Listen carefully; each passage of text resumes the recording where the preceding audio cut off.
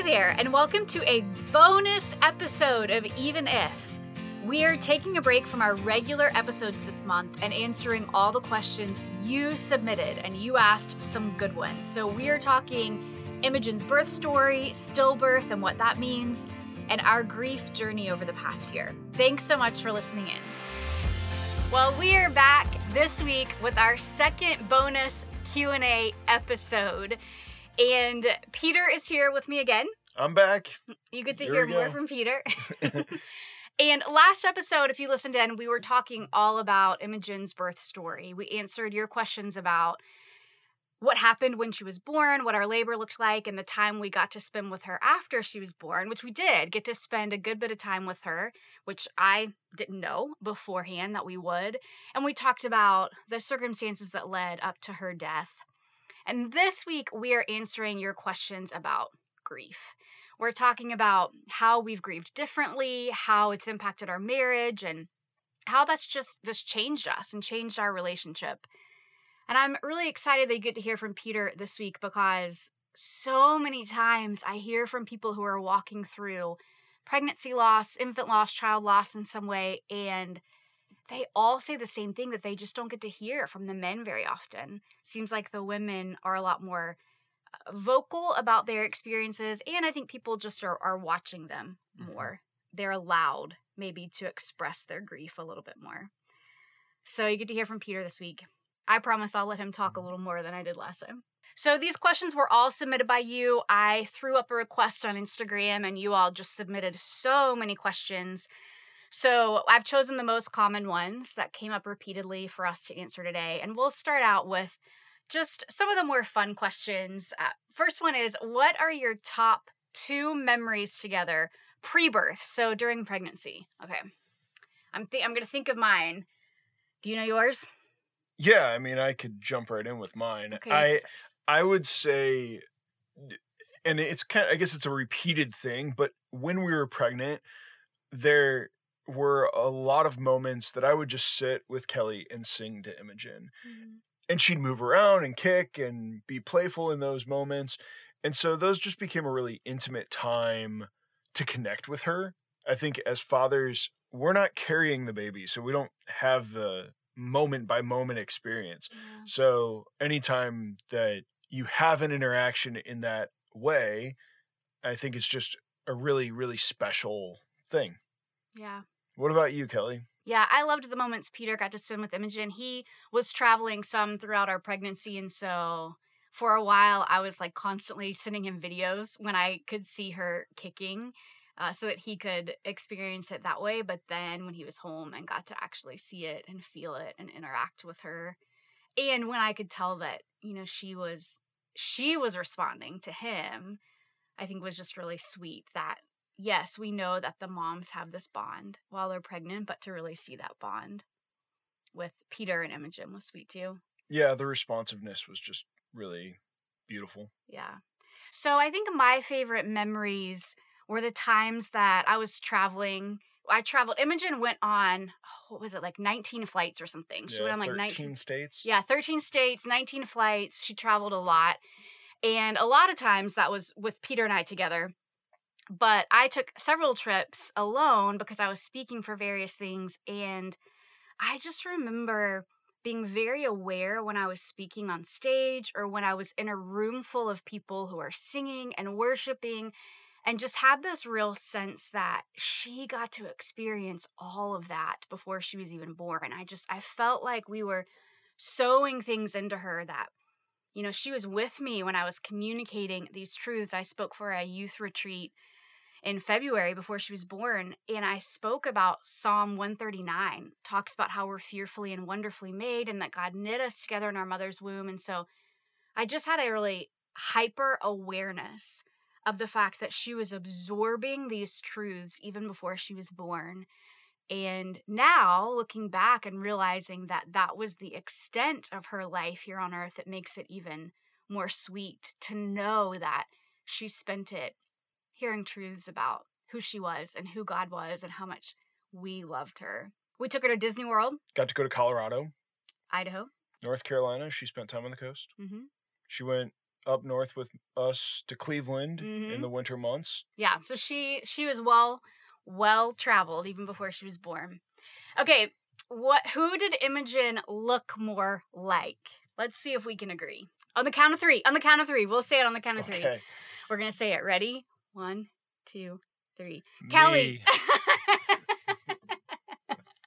I think she was a good mix. Yeah. She had my lips. She did have your lips. And I think she had my nose. It's fair. I think she was very long. Like she was a very long-bodied individual. And I kind of tend to be a little lankier than you. Yeah. She definitely, she had your height and your ears, your eyes. It's hard to say for sure, but I think she was a good mix. Okay, what are the similarities and differences in how you and your husband experience grief? Here we go. Here are the big ones. Peter, what were some of the ways you experienced grief? So I think, and I may be taking us to the wrong place, but I think one of the things Kelly and I did early on in our grief process was we spent time talking about healthy places and unhealthy places where we knew we went in stress, in anxiety, in loneliness, whatever those feelings may be that we've experienced in our life. What are the flags on the play that you might need to throw, or what might be a flag to somebody else that might say, hey, I need to pay a little more attention to this. And so I would say in our grief process, I think that being kind of this grounding place, and I think some of that speaks to like how we care for each other, is this place of open communication about how can we care for each other. Grief for me, especially in the early days, was occupying myself. I found little projects and tinkering things that pulled me away from being in the house all the time, and being out in the community let me feel like there was life beyond this. Yeah. That was definitely not the direction you headed. Yeah. Yeah. Peter needed things to occupy his time and things to do and wanted some of the distraction of people and places and things. And I very much turned, like, I didn't want to leave the house. I didn't want to leave the corner of the couch. She was a turtle. Yeah. She didn't want to leave her shell. And I think there were some of those were just really obvious reasons. Like, I had just delivered a baby.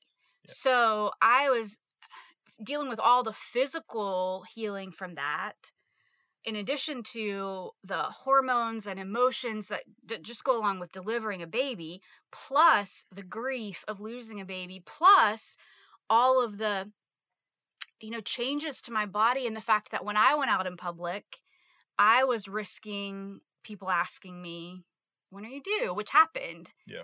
A month after I delivered Imogen, we were at Target, and a woman, really well-meaning, but she started asking when I was due, and I was completely caught off guard and didn't know how to respond in the moment. And so the more awkward I got, the more insistent she got. She was trying to explain herself, and man, it turned into a leave the carton, flee moment. So part of my desire to be home was just emotionally I needed that space.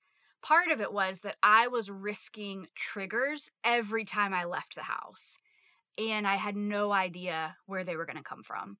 Some of them were people asking, saying, doing things. Some of it was just the stimulation. Overwhelming environments. Yeah. So we definitely did have to, I think, learn how to care for each other and how to realize Peter could not sit at home staring at the wall for days and weeks at a time, and I really couldn't do much else. Yeah. So eventually we got to the place where Peter could be working outside. That was kind of step one. Yeah. You could work in the garage. I could go work in the garage, and Kelly would be okay inside. Yeah. Knowing that he was right there, I could get to him if I needed him.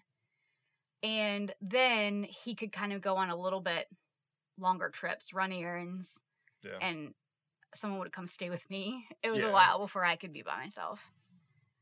And we really did have uh, great support of our close friends that stepped in those moments Mm-hmm. of like, hey, I really need to be away from the house for hours today.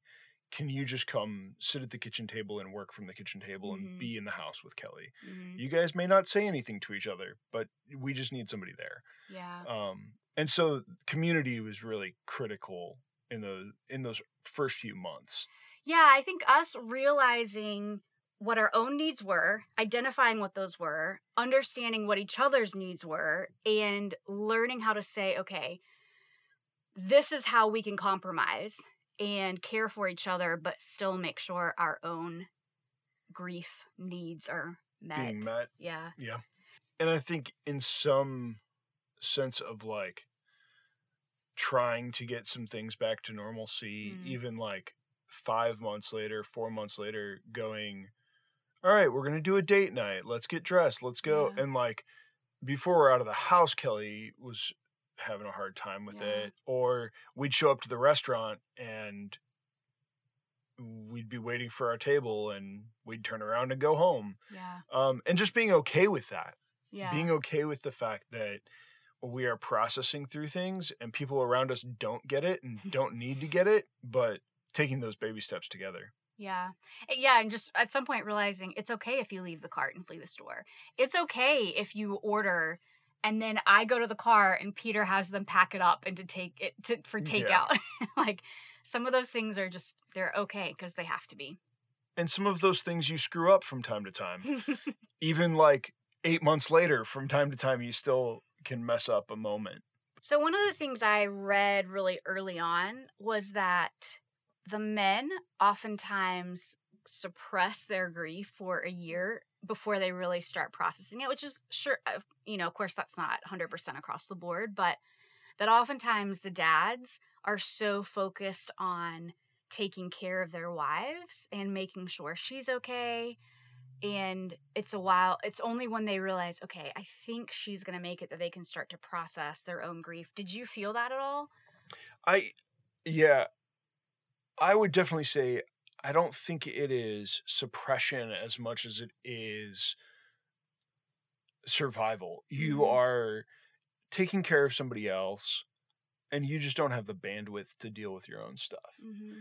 And so I think my grief continues to catch me in private moments or moments away. There's been a lot of moments this year that I would say it hits me and I find myself going and finding a corner Mm-hmm. to process it. I am processing my grief on my own, but then also it's been a very busy year of just caring for you and your grief Mm-hmm. and kind of how we do that. I think I've processed a lot of my grief. There are still things that will trigger me, but I believe that there will still be things that trigger me for a long Yeah. time. So that's not to say that things aren't better than they were. Yeah. I think that from the beginning, people asked me a lot more about Imogen and gave me opportunities to share. And maybe they gave us opportunities and I just took them. Because for me, talking about her was, I had to talk about her. There were weeks and months after she died that I could not make it through a conversation with someone without talking about her. It felt like there wasn't a conscious thought that she'd be forgotten, but I think there was this subconscious thing inside of me that was like, we should be talking about her because she should be here. She should be affecting every area of our lives. And so if she's not, at the very least, she's affecting every area of my mind.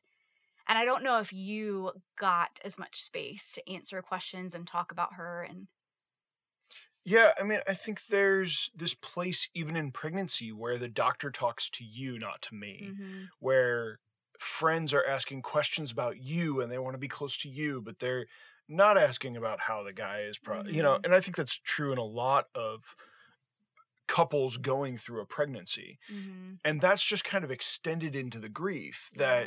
that you are the one that is physically healing and physically dealing with the uh, the chemical changes and the emotional changes that have all gone directly affecting your body.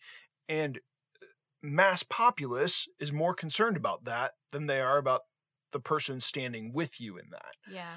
And so I don't feel forgotten, but there are definitely times, I think it was the holidays around Christmas, we went and visited some of Kelly's mentors, and somebody asked me and like about how I was doing, and I couldn't get a word out. Like, just the emotion. The emotion of being put on the spot and feeling like somebody's asking me, like, not that nobody had asked, but that I probably have not had a lot to say when I have been asked. And so balancing all of that. Asking the right question, or really just, a question, and giving people space where there's not this expectation that you're looking for a pat answer or a concise summary, but that really is this open-ended, wherever you want to take this, I think is rare for people in grief. Yeah, and I think that's overwhelming. Sometimes it's hard even to know how to respond. Yeah, it's even hard to know how to respond in the like unending side of it. I was a terrible student when we got the project of like, write whatever you want to about this. I was like, tell me what subject and what portion of that subject you want me to write about, and I'll get you a paper. Give me parameters. How much are you prepared to deal with right now? And yeah, for sure. So people talk in grief about, the 5 stages. I think they've maybe added a 6th stage of grief now. Did you feel like you experienced stages of grief, or was it all over the place? I mean, I think I look back and can probably lay out some stages of grief, but I'm still in my grief. It's a process and you kind of carry it with you. I know for a while people were asking me, have you allowed yourself to be angry? And for me, there was not like a stage of anger. There were moments where I would kind of explode. And there was just this like, I couldn't really identify it as anger because I wasn't sitting around thinking, I'm so angry.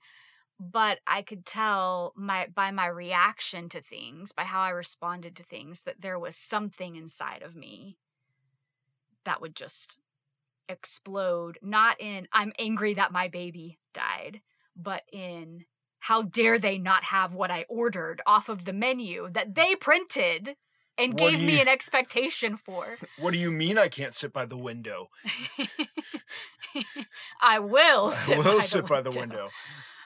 Because, and that actually was the biggest, I think, part of the way my grief has expressed itself is that if you set an expectation, I want it to be met. I think one of the triggers for me was in realizing that I did not have any control over Imogen's death. And there was a very clear expectation that we were going to go into labor, we were going to deliver a baby, we were going to take her home, and we were going to raise this child. And so to have that choice and that control taken away from me, I think very much manifested anytime someone set an expectation. There's an open table by the window. I should be able to sit in it. Or, this item is on the menu. You should have it in stock. I had a really hard time dealing with unmet expectations. Yeah. And so there came a moment, we both went to counseling early on, but after we hadn't been for a few months, and I think there came a moment that Peter looked at me and was like, we need to do something. You just needed to sit with somebody and process through things. And it was really a point of you had kind of hit this wall of decisions were hard. And every decision was hard. And that was true a couple months after, and it was true months after. And there's still moments of that, but they're rare at this point. And the moment that it really was just, you have to walk through this, you have to start working through this with somebody else. Yeah. I can't carry everything right now. Mm. I think was part of that moment.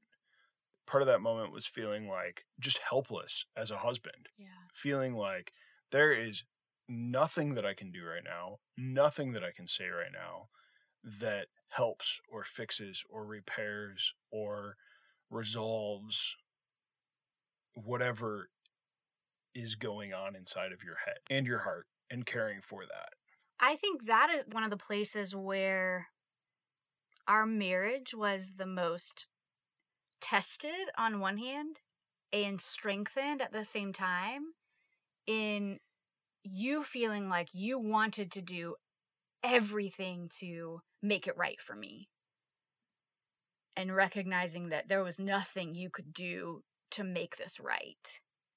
And I think for me, I was angry that no one in my life could make this right, and angry that the people who had always fixed things for me, that had always, stepped in when I couldn't do it on my own, couldn't make this right.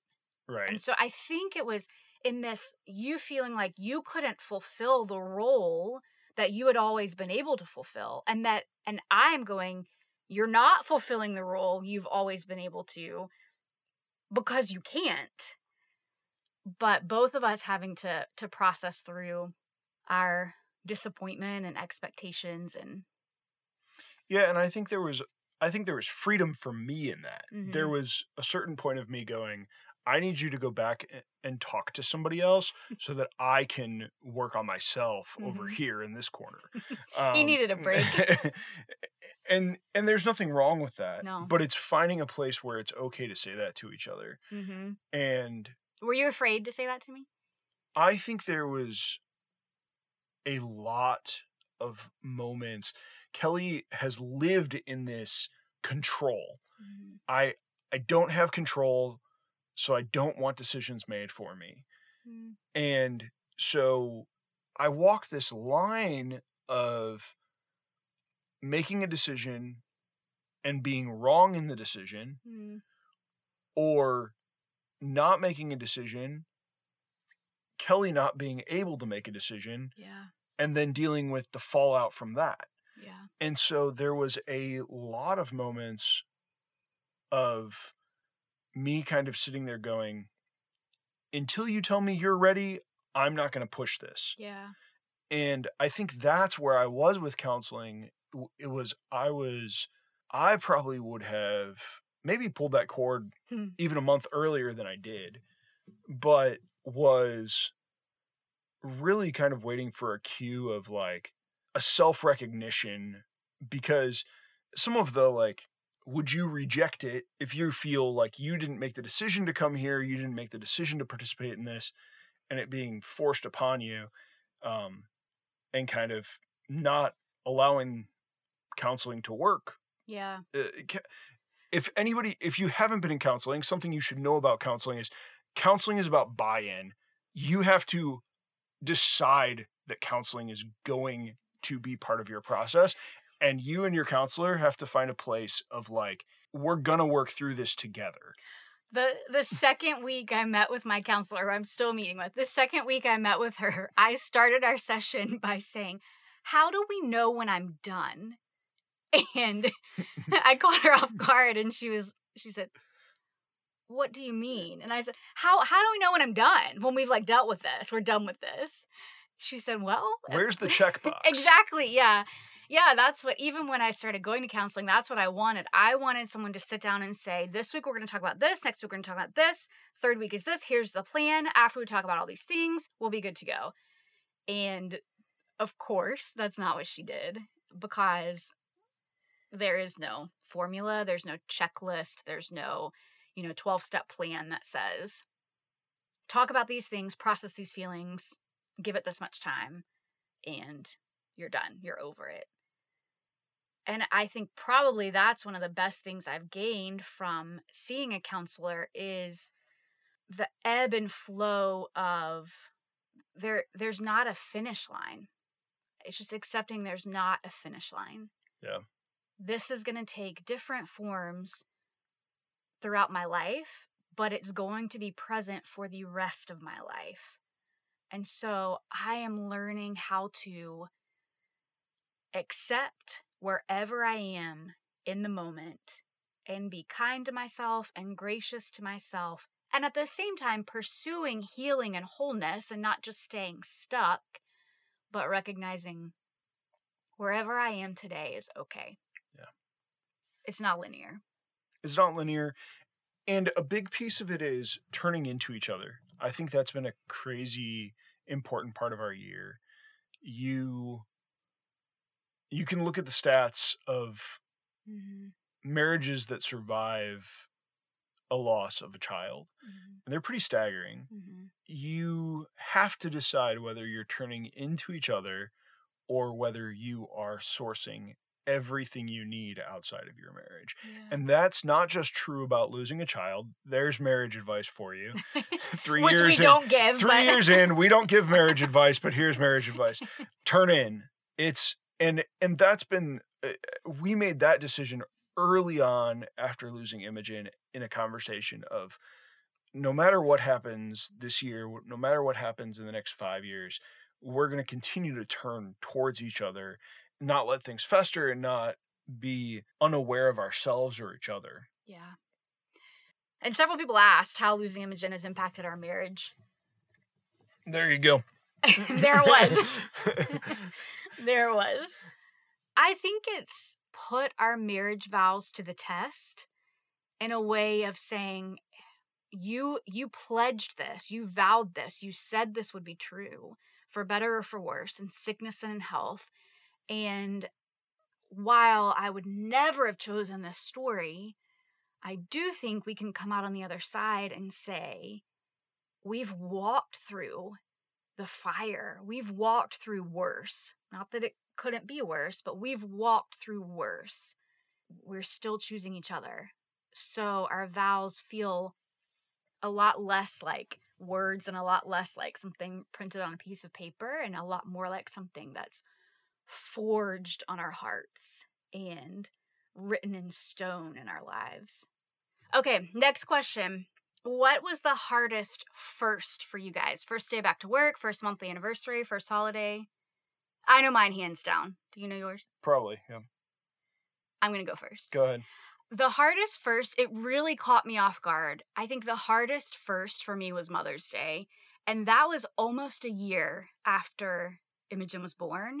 So I was not anticipating that to be one of the hardest days. And Mother's Day this year, it took me out. It took me out. Yep. Like in bed. Hard, yeah.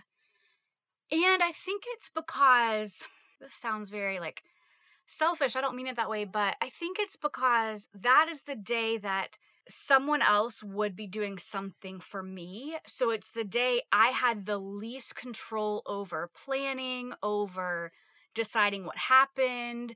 You know, Imogen's first birthday, I went all out. Balloon arch, yeah, cake. I could make fun. all the decisions about how we wanted to celebrate that day, but Mother's Day was about me, and it was just hard. Really, really sad. I felt really out of place. Like, I didn't know this, but there's the Sunday before Mother's Day. They call it Bereaved Mother's Day, and it's like supposed to be a special day for mothers who have lost children. And I was like, I don't want a special day. I don't want a different day. Like, I want Mother's Day, and I want Mother's Day to be everything that I would have imagined and anticipated it would be. And what do? You know, do you have breakfast in bed? Do you, like, for so many moms, Mother's Day, I know probably for many moms, Mother's Day does not live up to the hype or the expectations either.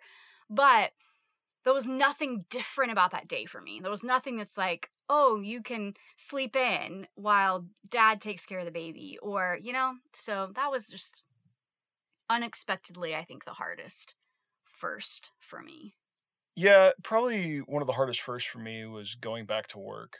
I did my first day of work 1 month after we had Imogen. And so we were traveling, we were out of state. Kelly's in a hotel room. I'm up at Yeah, 5 o'clock in the morning. I went because I wasn't ready to stay home by myself. Yeah. I still wanted to be close. Just the all in all of trying to be focused and be at work, feeling a part of me feeling like I need to work. I need this involvement. I need to feel needed in this moment.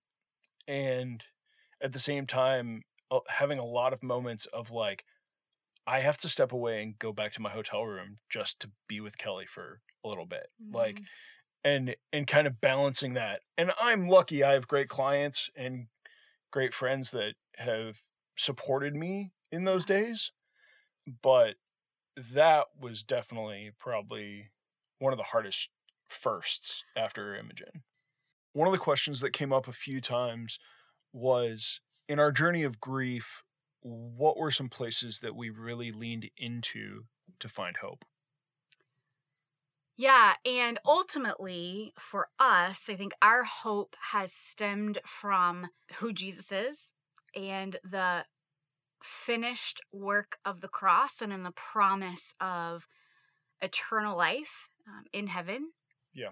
That's obviously where all of our hope has stemmed from, the promise that we will be reunited with Imogen. And I think longing to be reunited with Imogen has taught me to long for Jesus in ways I've never truly longed for him before, because as much as I want to be reunited with Imogen, as much as I long for the day that I will see her face to face and touch her and hold her and hear her voice and all of those things that I long for in the depths of my being, there are times that I do have to stop and ask myself, do I long for Jesus the same way?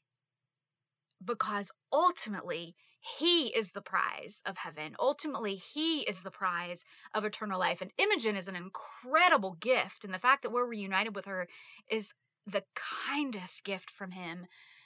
But it has really caused me to long for Jesus.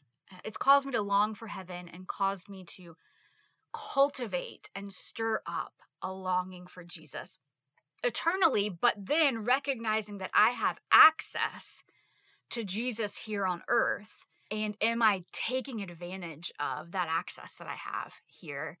And I think this question might even have been asking something totally different in terms of like what resources have been helpful, but that ultimately is where my hope comes from. I think practically a few things. I started reading a lot about heaven. Randy Alcorn's book, Heaven, has been a great resource. A book by Paul David Tripp called Suffering was one of the first that I read that just spoke to my heart. This grounded, true, biblical understanding of suffering has been foundational in walking through this season of grief. What about you? I've probably leaned more into music and places that just feed me, feed my soul, knowing that those are places of hope and places of joy, and knowing that it's okay that those places are joyful. So, Michelle was wondering kind of, what do you anticipate year 2 to look like? What's on the horizon as we look forward? I think there's this bittersweet tension to making it through the first year and entering the second year, because when you lose a child, or really when you lose anyone, every day is one day farther away from them and also one day closer to them. It's one day farther away from the last time you saw them here on earth, but it's one day closer to the day that you'll be reunited with them in heaven. And so I think that it's just kind of bittersweet. There is definitely a relief in some ways to making it through some of the milestones and knowing you've gotten through the first. But I think there's also a sadness, and there's also a fear that people will forget. There's a fear that you can't talk as openly or as freely anymore because people start to think, well, you should be over it by now. Or you start to think you should be over it by now. And for us, I mean, that's not true. We're not over it. I don't think we'll ever be over it. And I think we want Imogen to be a part of our lives from here on out, that she's celebrated as a member of our family today just as much as she was a year ago and as much as she will be 10 years from now, we hope. In a lot of ways, I think we've passed all these milestones, and you kind of have what should be or could be the hardest days behind us at this point. I think year 2 is going to look different.